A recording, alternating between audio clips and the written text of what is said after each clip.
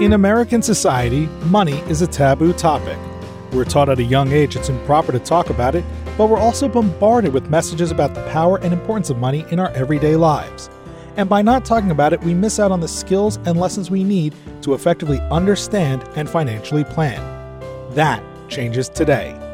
Welcome to Money Tales. Hosted by Sandy Brager and Cami Doder, Money Tales brings more than 35 years of combined professional experience in personal finance to demystify money and demonstrate what it's like to speak openly about personal financial matters.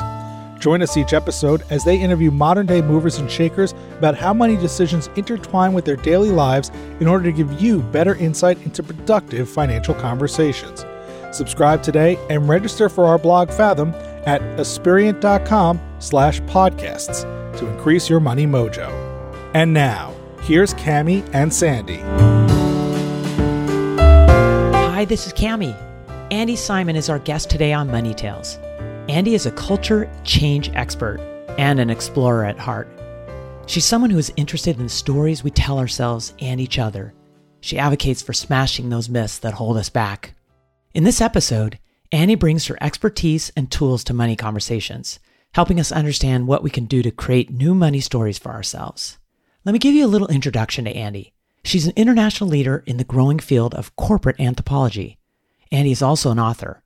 Her first book is titled On the Brink, A Fresh Lens to Take Your Heights to New Business. Her latest book, under the Fast Company imprint, titled Rethink, shows how women today are challenging the expected norms of business. Additionally, Andi's a fellow podcaster. Her podcast, also titled On the Brink, is ranked among the top 20 for futurists and is in the top 5% of global podcasts. Hey, this is Sandy. Andi shared many rich insights. Here are 3 Money Tales conversation topics she brings to life. First, the power of modeling. Andi shares that she learned a lot at the knee of her grandmother, who successfully ran the family business and first taught Andi about money. Second, negotiating. At a time when there were a few female executive role models, Andi approached her male colleagues with curiosity to help her understand how they navigated the murky waters of money and promotions. Third, retraining the brain. Our minds are visual. We can create new habits by creating new visions and stories that go along with them. Because if you can't visualize where you're going, the mind won't let you get there. Andi also provides a 30-day exercise that will help you retrain your brain and rethink money habits you may want to shift. Another thing Andi mentions in this discussion is how she and her husband are in an enviable position to make generous gifts to their family and community. After the interview, Cami and I explore this further and discuss how we at Aspiriant take clients through a process that gives them context and clarity around their giving strategies. Now, onto our conversation with Andi Simon. Sandy, hey there. I was talking to a friend of mine last night that I wanted to tell you about this conversation. She's someone that is well regarded in the industry, knows our space. She's also a coach and a mentor and a friend. She was talking to me about Money Tales, and she said, you guys need to do a TED Talk. What do you think? I love that idea. I want to keep doing whatever we can to help people have productive money conversations. And if getting on a TED stage or TEDx stage is the way to do it, I am all game, Cami. I am too. It makes me nervous, but it gets me excited as well. I'm also very excited to introduce today's guest, Andi Simon, we have here today on Money Tales. Welcome. Thank you. We would like to start off by sharing just a summary of your journey and a couple pivotal moments that got you here today. I'm Andi Simon. I'm a corporate anthropologist. I've specialized for the last 40 years in helping organizations change. Now, before I went into my own business, I was a corporate executive for about 14 years in financial services and about 7 years in healthcare. All of them were going through major changes in their business environments, deregulation, managed care, it didn't matter what. But I learned real fast that most people hate change. Sometimes they hate me for changing them. You learn a lot about how the brain survived by being rigid and in control, and change creates a lot of cortisol and a lot of stuff that people find is really painful, literally. Before that, I was an anthropologist. I took an academic journey and I got my doctorate studying immigrants and return migration. I actually took my daughters when they were 4 and 5 to Greece. We spent several months studying Greek women, and they told me some real good secrets. Their secret is how they control their son after they get married. They don't give the daughter-in-law the full recipe for their favorite meals. I went, how interesting. Power in the recipe. But I am a corporate anthropologist, and I have spent the academic side and the applied side and now the business side helping people do something that's difficult. Nobody really goes to school to learn how to change. And I used to say, if you want to change, have a crisis or create one. I never expected a pandemic, and I certainly wouldn't want another one. But I also preach today, don't waste the crisis. It's a time for a really good rethinking about what matters. My daughter gave me a quote many years ago. It went like this: in the course of a lifetime, what really matters? It makes you reflect heavily on whether it's money or other things. Where are your priorities and how do you spend your days? Every day is a gift, as we've learned. The whole you only live once, that pandemic is emphasized, but that's the truth. And you need to be very careful that you're living it the way you want to. So that's been my journey. Andi, we're so excited to have you, a change expert and someone who really knows how the mind works on Money Tales, because as you know from your own life, money requires a lot of thinking, a lot of attention. And certainly when we want to change money behaviors or our money attitudes, a lot of change. There's a lot we can learn from you. To get the conversation going some more, it would be great to hear about some of your early experiences with money. We know from reading your most recent book, Rethink, that you started out in life within a family business and with a matriarch, your grandmother, running that business. And we'd love for you to share a little bit more about that and how that helped form some of your own ideas about money as a young person. Well, I always like to reflect on the past as we look for the future. It's always an interesting balancing act. I almost wrote this book, What I Learned at My Grandmother's Knee, because I remember as a young little girl standing there watching her count the money. That was a big part of her day. At the end of a day, this was a family firm, and it was another retail business in Manhattan. It was quite a large square block.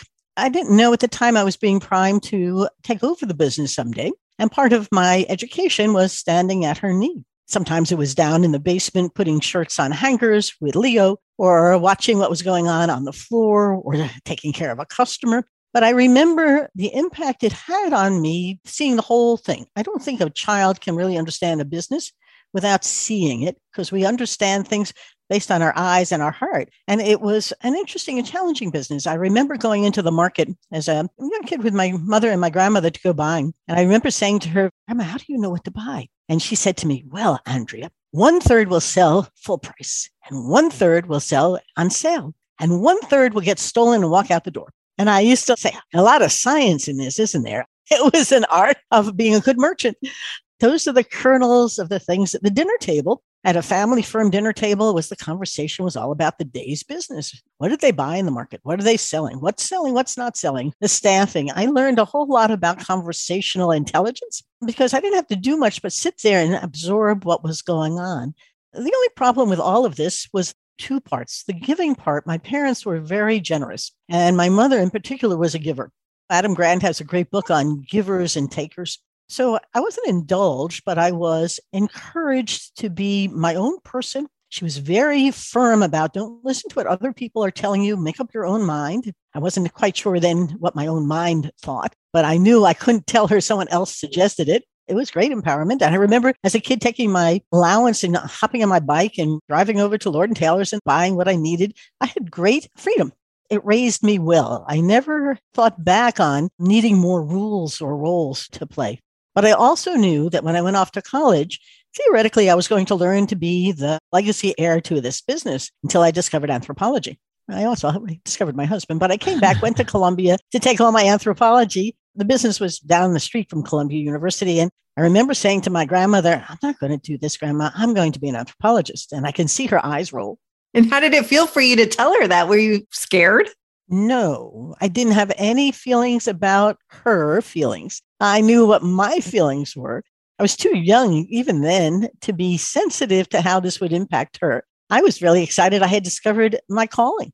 And a little bit about my husband in here. I met my husband when I was 19. We know each other a long time. On the beach on Scroon Lake, we still remember the conversation. What are you going to be when you grow up? And I said to him, well, I'm either going to be an attorney or an anthropologist. And he said, oh, be an anthropologist and I'll be here for you. And I went, good, because that's what I really want to be. And that's how it all came together. What did your husband mean by that? I'll be here. Oh, I have no idea. And he doesn't either. Okay. All I know is that he was going to be my teammate. And he really has been. In some ways, he encouraged me. I went over to Greece to do my research. I took my daughters when they were 4 and 5 to Greece to do research. He never said anything except, how can I help you? But I remember vividly us reading my dissertation, which was really not very well written, and him saying to me, you're not going to be all but degree, ABD. You are going to finish this, dude. And I'm sitting there, my eyes are closing, and he and I are finishing this dissertation.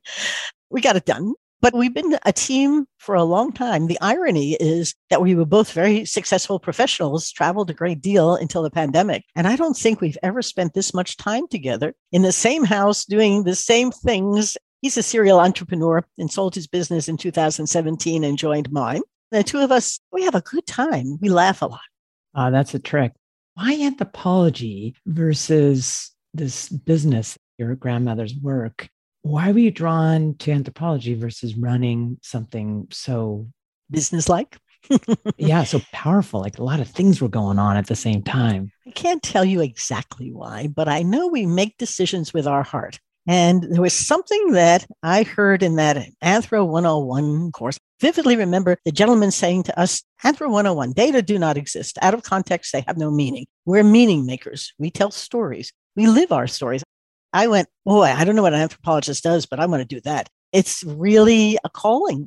So when people say, well, how'd you get into business? I said, I was always an anthropologist. I just saw business through the lens of a researcher, and I was EVP of a bank. Nobody really knew what I was doing, but we were changing it. And I understood how hard it was for people to change. So I developed all my toolkits to do it, but I never looked back. I'm never sorry I didn't go into retail. I love it. You're the ultimate storyteller then. As a young person following your passion, what really interests you, was money part of your calculus in deciding what to do when you were choosing between anthropology and law? And that was why I was wondering about your husband, that he would be with you. I wasn't sure if that meant that there was some sort of financial implication in there. Tell us about the money aspects. To your point, I do think there was financial awareness on his part that if I became an academic, I wouldn't be making a lot of money. But we were not money motivated in that sense. Having said that, he's been extremely successful in business, and I haven't been no slouch either. And we learned not far into it how to leverage money. What did money mean as you went from one job position to another? And when I left academics and went into Citibank, they doubled my salary, gave me 4 weeks vacation. I was never looking backwards. I said, you have any idea what an academic actually does and how much work there is? I have lucked out. Let's keep going. But I do think you begin to realize what the meaning of that money is, how it's tied into what you're doing. At the end of the day, I remained who I was, but I was doing things that did earn me a great deal more money. And I don't care whether it's an EVP of a bank or a VP in healthcare, your compensation was a reflection symbolically of who you were and how good you were. In those days, I must tell you, I was often the only woman, and you realize that the equity in pay wasn't there. Someone asked me the other day, how do I negotiate? I said, hard, because it's very hard to feel you're worth the same as someone else who's doing a similar job or the person before you who did the job and ask for the same salary. And it became a skill set that I had to cultivate to do it gently and not sound as if I was braggadocious to get the job, but also get it at a salary that was equitable, if not equal. And so money became symbolic of our value. And it wasn't just to earn it. It was who I was and how it anointed you with the right meaning. If data out of context has no meaning, this was the context of the dollar. And it had a lot of meaning for all kinds of interesting, important social reasons. And I learned how to negotiate impactfully and effectively to make a lot of money because I thought it was important to be recognized for what I was doing. Leading the way for so many women at the time. If you go a little deeper and share some of the techniques and how you learned, because you didn't have role models. Many women today are still struggling with those same challenges. There are more role models today in terms of female role models. Tell us more. What can we learn from your experiences and the techniques you were using? Let's talk about them in different ways. On the one hand, there weren't many women. There was one woman who would give me quietly advice. We went to a board meeting at the bank. I was there, and there were 49 men, a nun, and me. Sounds like a joke. I put that in my book, and the proofreader, she pulled it out of the book. She said, that's a joke. I said, no, it's real. It wasn't exactly a comfortable place. You learned a lot. I did have men who mentored me. In the chapters in my book in Rethink, many of the women said to me, there were no women to mentor us. So the men who saw value in what we were doing and skills and opportunities became our mentors. Maria Gallo speaks often about all the men along the way who kept promoting her up, introducing her to places. Evelyn Medvin said the same thing. I need to talk about the men who were my sponsors because only 16% of the geoscientists are women. And I never had anybody who could mentor or support me. Having said that, if you listened carefully to the guys, they taught you something that I'm not sure the woman would have told me or taught me, because they taught me how to think about it as a guy did. He couldn't flip over and say, as a woman, you should. What he would flip and say to me, well, this is how we would do it. And I said, well, that should be how I should do it, right? You can begin to not become masculinized, but at least understand the nuances of how the guys navigated the murky waters of money and promotion, jobs, position, without worrying about parity or anything else that we do today. And they just knew how to play ball. And that was a game that they had learned. And I was quite open to learn from them how to do that. You had to be very intentional about asking the right questions from the right guys who were willing to talk to you. Somebody said to me once, how'd you get those guys to mentor you? I said, well, they didn't know they were mentoring. And it wasn't like I went in and said, would you be my mentor? I just went in and said, can we talk a little bit? And I was picked their brains. The anointment as a mentor gave them responsibility and accountability. I didn't want that. That was awkward. I just wanted a buddy who would talk to me. And they did.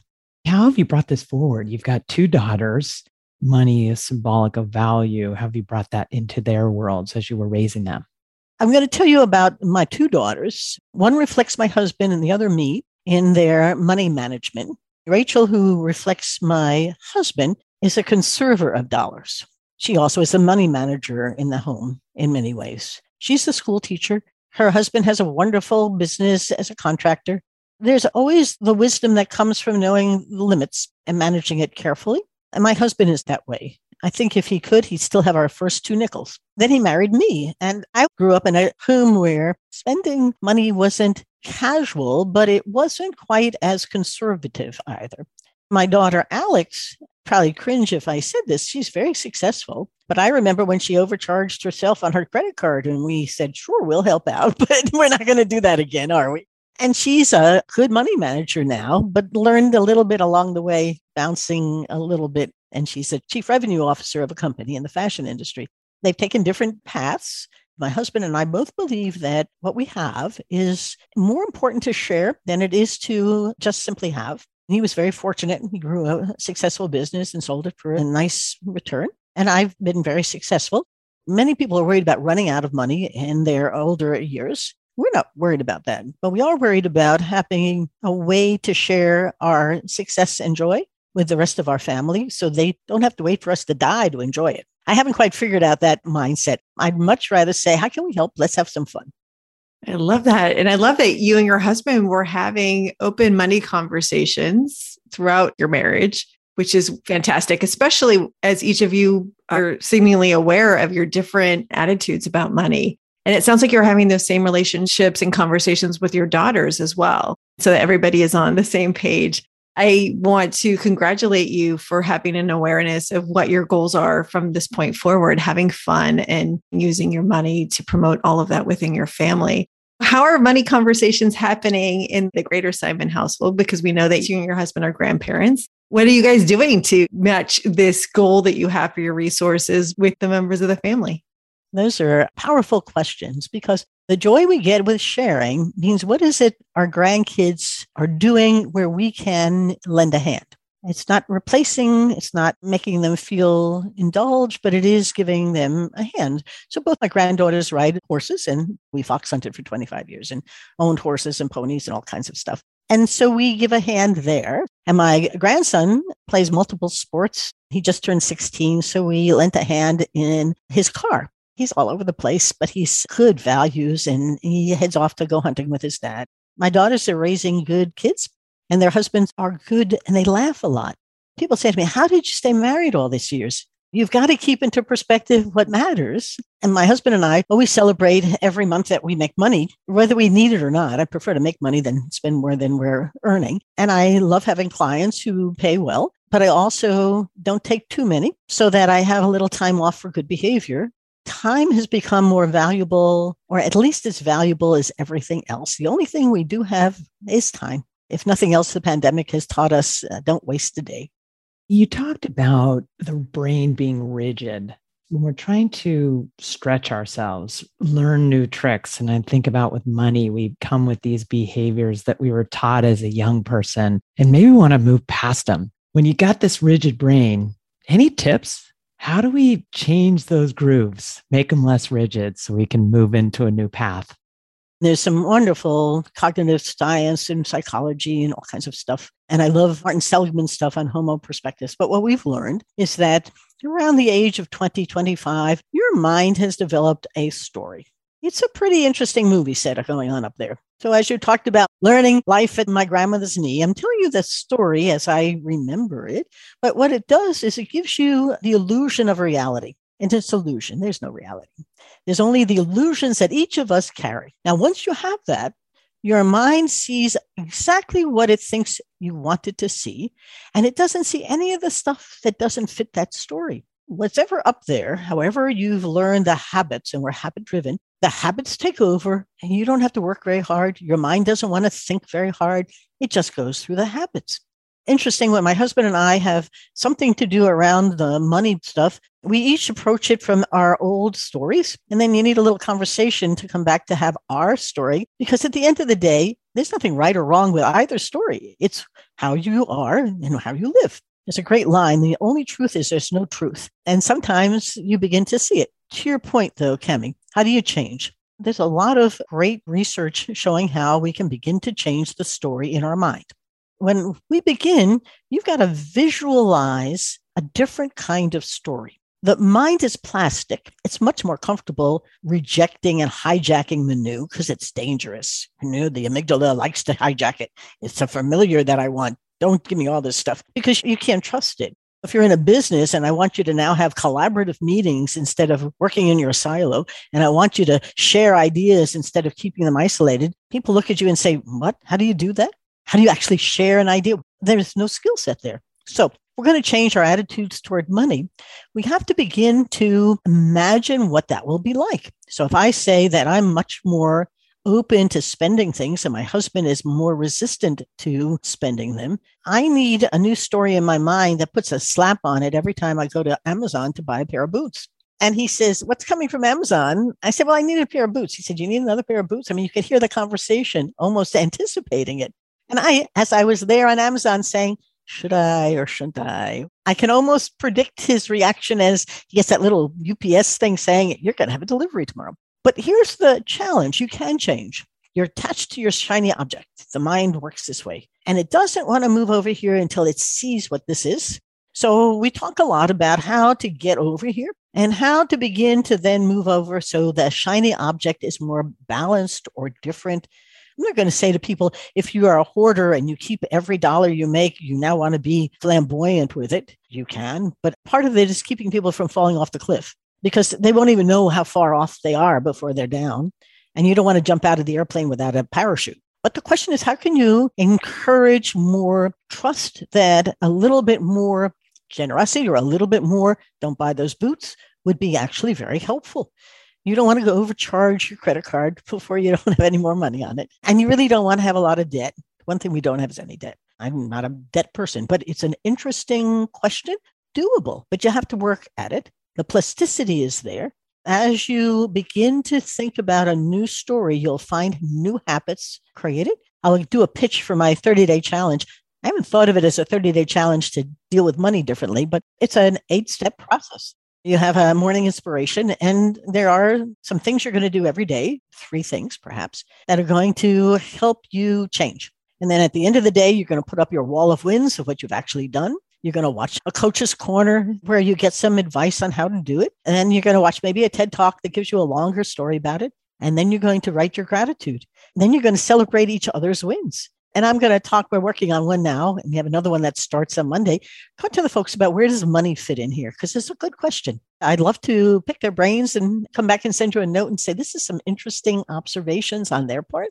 They're just trying to work on self-care, and they're all stressed out, and they're very powerful people, but they're all trying to figure out how a little self-care can help their day be better. To your point, the habits take about 30 days to change. I think that this is a great opportunity to try and figure out, how do I change my attitude toward money and how I use it and feel good at the end of the day. Great exercise. It makes me think of the work that we do with clients. One of the very first things we do when we sit down with new clients is ask them to share with us their vision for the future. What you've just provided us, Andi, is with more nuance and how to go deeper, and especially if there are things that someone wants to change. So thank you. Your point about you asked what they visualize for themselves, that's an extraordinarily wonderful way to open the mind. Because if I can't visualize where I'm going, the mind won't let you get there. And it isn't the past. We talked today about the past. Equally important is, where do I see us going and how do we get there? And that's how we live every day, based on our visualization of tomorrow. And it's not just a vision, it's a whole story. I want to get back to your book, Rethink, because you have some wonderful stories in there about 11 different women, including yourself, who have smashed myths about women in business. I like the way that you talked about smashing myths. First of all, it's very active. And myths are these stories that we carry maybe within ourselves, but really largely in the society that we live in. And some of these stories you present in the book just aren't true, and they need to be rewired. I would love to hear about how you came up with this concept, focusing on smashing myths, and also your thoughts on how to create new myths beyond our individual lives, but really at the societal level. Sandy is a marvelous way of capturing the essence of the book, but also setting the question. So thank you. That's really cool. Everything has an origin myth. I'll give you the story of the story. My husband and I had a program at Washington University for 3 years called the Simon Initiative for Entrepreneurship. He's a serial entrepreneur, and I've been an entrepreneur, and I work with entrepreneurs. We wanted to particularly help women entrepreneurs. And what we heard from them was that they were looking for role models. They wanted women like Maxine Clark, who founded Build-A-Bear. They didn't want it to be Sheryl Sandberg. They had ideas. They want to know how to create big ones and great companies over it. My publisher said, well, when's your next book? I said, I have this idea. I think that I'm going to go interview women and create a book of role models for other women. Marian Edelman, who founded the Children's Defense Fund, said, if you can't see it, you can't be it. That really captured the essence of what we were thinking about. I did about 50, 60 interviews, and I was reading them to my husband, and he says to me, these women are all smashing the myths of women in business. And I went, holy shit, that's a much better book. And so I paused and I went back and I said to my publisher, I'm going to change this bit. I said, this is about smashing the myths of women in business. Then my editor said, you want to call it Rethink? And I said, oh, I like that too. So there was my new book. Then I had to go back and rewrite it. But it was easy to set their stories in the context of, we don't do that. No, it's not done. Women can't. My whole purpose was to show, of course you can. And here's one woman who did it, but how many more can do it? Listen to the stories, and then what's yours? The end was all about, so what's your story? And how can we help you rethink it? Any input on the societal influence? Any thoughts on pushing this forward? Let's talk about why humans need myths. I said their brains need a story, and that story isn't real. It's a story. It's an illusion. What happens in society is that we share it with others who, like us, have common values and beliefs and ways of doing things. It becomes our culture. And then we defend each other from the outsiders, that tribalism, with mythology. And it becomes our truths. The problem for our society is that we're really small islands in a larger entity, and each of them creates its own mythology, gives them legitimacy and values, a sense of purpose. We are small. People said, well, why are you studying business? You study small societies. I said, no, every business is a small society. Once you realize that, there are only so many people that you interact with. You want others who are like you. Birds of a feather flock together. And we go where others are, and we begin to believe what they say is the truth. So when Stephanie Breloff was told by her family, women fail as entrepreneurs, She said, no, we don't. And she succeeded. And Andy Kramer was told by a family friend, don't be a lady lawyer. Lady lawyers don't ever succeed. They don't have kids. You will have to be awful. And every one of the folks that I was talking to, which is why it was so fascinating, said, of course I can. They weren't profit motives. They weren't position motives. They were purposeful. They had something more in their dreams than simply achieving a high level in a corporate environment. They wanted to do something that mattered. They had a calling. Now, the mythology in our society is changing slowly. And that's because what we know to be true, we hold on to for a long time. And it's our shiny object. And we can keep saying that women aren't good attorneys. There are 400,000 women attorneys. Only 27% of the partners in law firms are women. More than half the doctors are women. But you take a look at a hospital, well, a few I know where women are in senior positions, but the guys are very happy there. I had one friend who has a staffing firm. He said all the recruiters are women and all the guys manage the offices. There's lots that we need to do to begin to create equality, equity, parity, position, and understand that women bring fresh perspectives into the business world. We're doing it in some places more than others. The questions you're asking are big questions. How are we changing society so men and women can have equal opportunities, equal pay? I heard not long ago the president of Presidential Insurance say that every person in her organization made the pay for the job, whether they were guys or gals, black or white, and it wasn't their particular identity that influenced their pay. It was, we pay for the job. How hard is that? Shouldn't women and men be making the same thing if they're doing the same job? My takeaway from this conversation is that we need to continue sharing stories with each other, including money stories, so that we can all learn from each other's experiences and really change these myths and have power over them and make sure that everyone is on equal footing and that we're supporting each other. And I want to mention about Rethink. Janine Furpa, who is a past Many Tales guest, is also featured in that book. For our listeners, if you're looking for something new to read, you don't want to miss this one. Be sure to pick up a copy of Rethink. Oh, thank you so much. As you were talking, I was saying to myself, equal parity is about money, but it's also about respect and it's about appreciation and it's about understanding. What's your next money conversation going to be and who's it going to be with? The question for us is, where do we make contributions? Why do we make contributions? How do we make them of value? Some of our nonprofit work turned into very good experiences. Others did not. And I think we're very intentional about who we give funds to and how, and what it is we're expecting from it. I saw that Melinda Gates is changing where she's giving money and how she's giving it. I think she's a beautiful illustration of how her values are now impacting her contributions. I think that's about where our conversations are as well. Who and how shall we share our blessings and what's the right timing and for what purpose? Do we want to control what we give? Do we want to influence it, or do we want to be just simply generous about it? I think that's where we're at. Andi, Simon, thank you for that. Thank you for sharing so much of yourself. I'm empowered to rethink the power of stories that you've brought to life and how to change that rigid brain. I'm inspired. Thank you so much for joining us on Money Tales. Thank you for having me. Sandy, what a great conversation with Andi Simon. She and her husband are focused on generosity and giving money away. As a wealth manager, how do we help clients who are in a similar situation? We approach it in a 3-step process. First is the visioning process. This is some of what we talked about with Andi. You've got to know what your vision is. What are your goals? How do you want the people and the organizations that you're giving gifts to feel and think about the gifts? You need a really clear, solid vision. For some of our clients, giving is just part of their annual lifestyle expense. For other clients, it tends to be lumpier. They're making large gifts in a lump sum or over a series of a few years. So they really come in all different shapes and sizes. There's no one vision that fits all. It's critical for us to understand what matters most to our clients so we really understand that vision. We spend a lot of time on that. After we go through the vision exercise, we do long-term modeling. We want to make sure that the vision that the clients have is affordable. And we want to understand how we can design the implementation of the vision, which is the third step, coming up with a strategy design.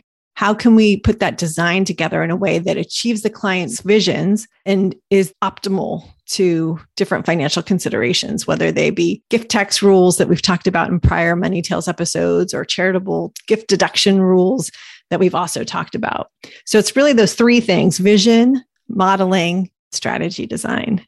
When you're doing the visioning and the financial modeling, do you find that often clients are liberated through this process to actually take action before they ever thought they could? In some cases, yes. Having those two components in place can provide a lot of clarity. And I find that it creates a nice decision-making environment for clients because they have, again, that clear vision. They understand what it takes. They know that it's affordable. If it's not affordable, we go back to the drawing board, rework the plan and figure out how it could be possible. If it turns out that it is affordable and there's even more resources, well, we get to go back to the drawing board again and talk about whether the clients want to increase their generosity or do something different with that excess. It does create a really nice decision-making environment that leads to confidence. I should mention in that third stage, the strategy design phase, a really important aspect of that is having money conversations. If you're going to make gifts to family members, to friends, to organizations, it's really helpful to communicate your why behind the gifts. If you have any expectations related to the gifts, or if you don't, communicating that is really important because it allows the recipient to really treasure the gift. And have clarity if you have expectations or not. Both are really important so someone doesn't fill in the blank and assume there are expectations or some sort of strings attached. It reminds me of the conversation we had with Jen Risher when she talked about how she and her husband would make gifts to her brother on an annual basis. The money conversation around those gifts had stopped and she wasn't sure that her brother was really paying attention to the gifts, so she stopped giving them. And that caused some friction that they then ultimately talked about. That's a Money Tales example of how having money conversations up front and expressing all of these ideas can, again, make the gift more impactful. Can you think of a time when you've received a gift where there was a lot of meaning attached to it that was conveyed to you upon receiving it?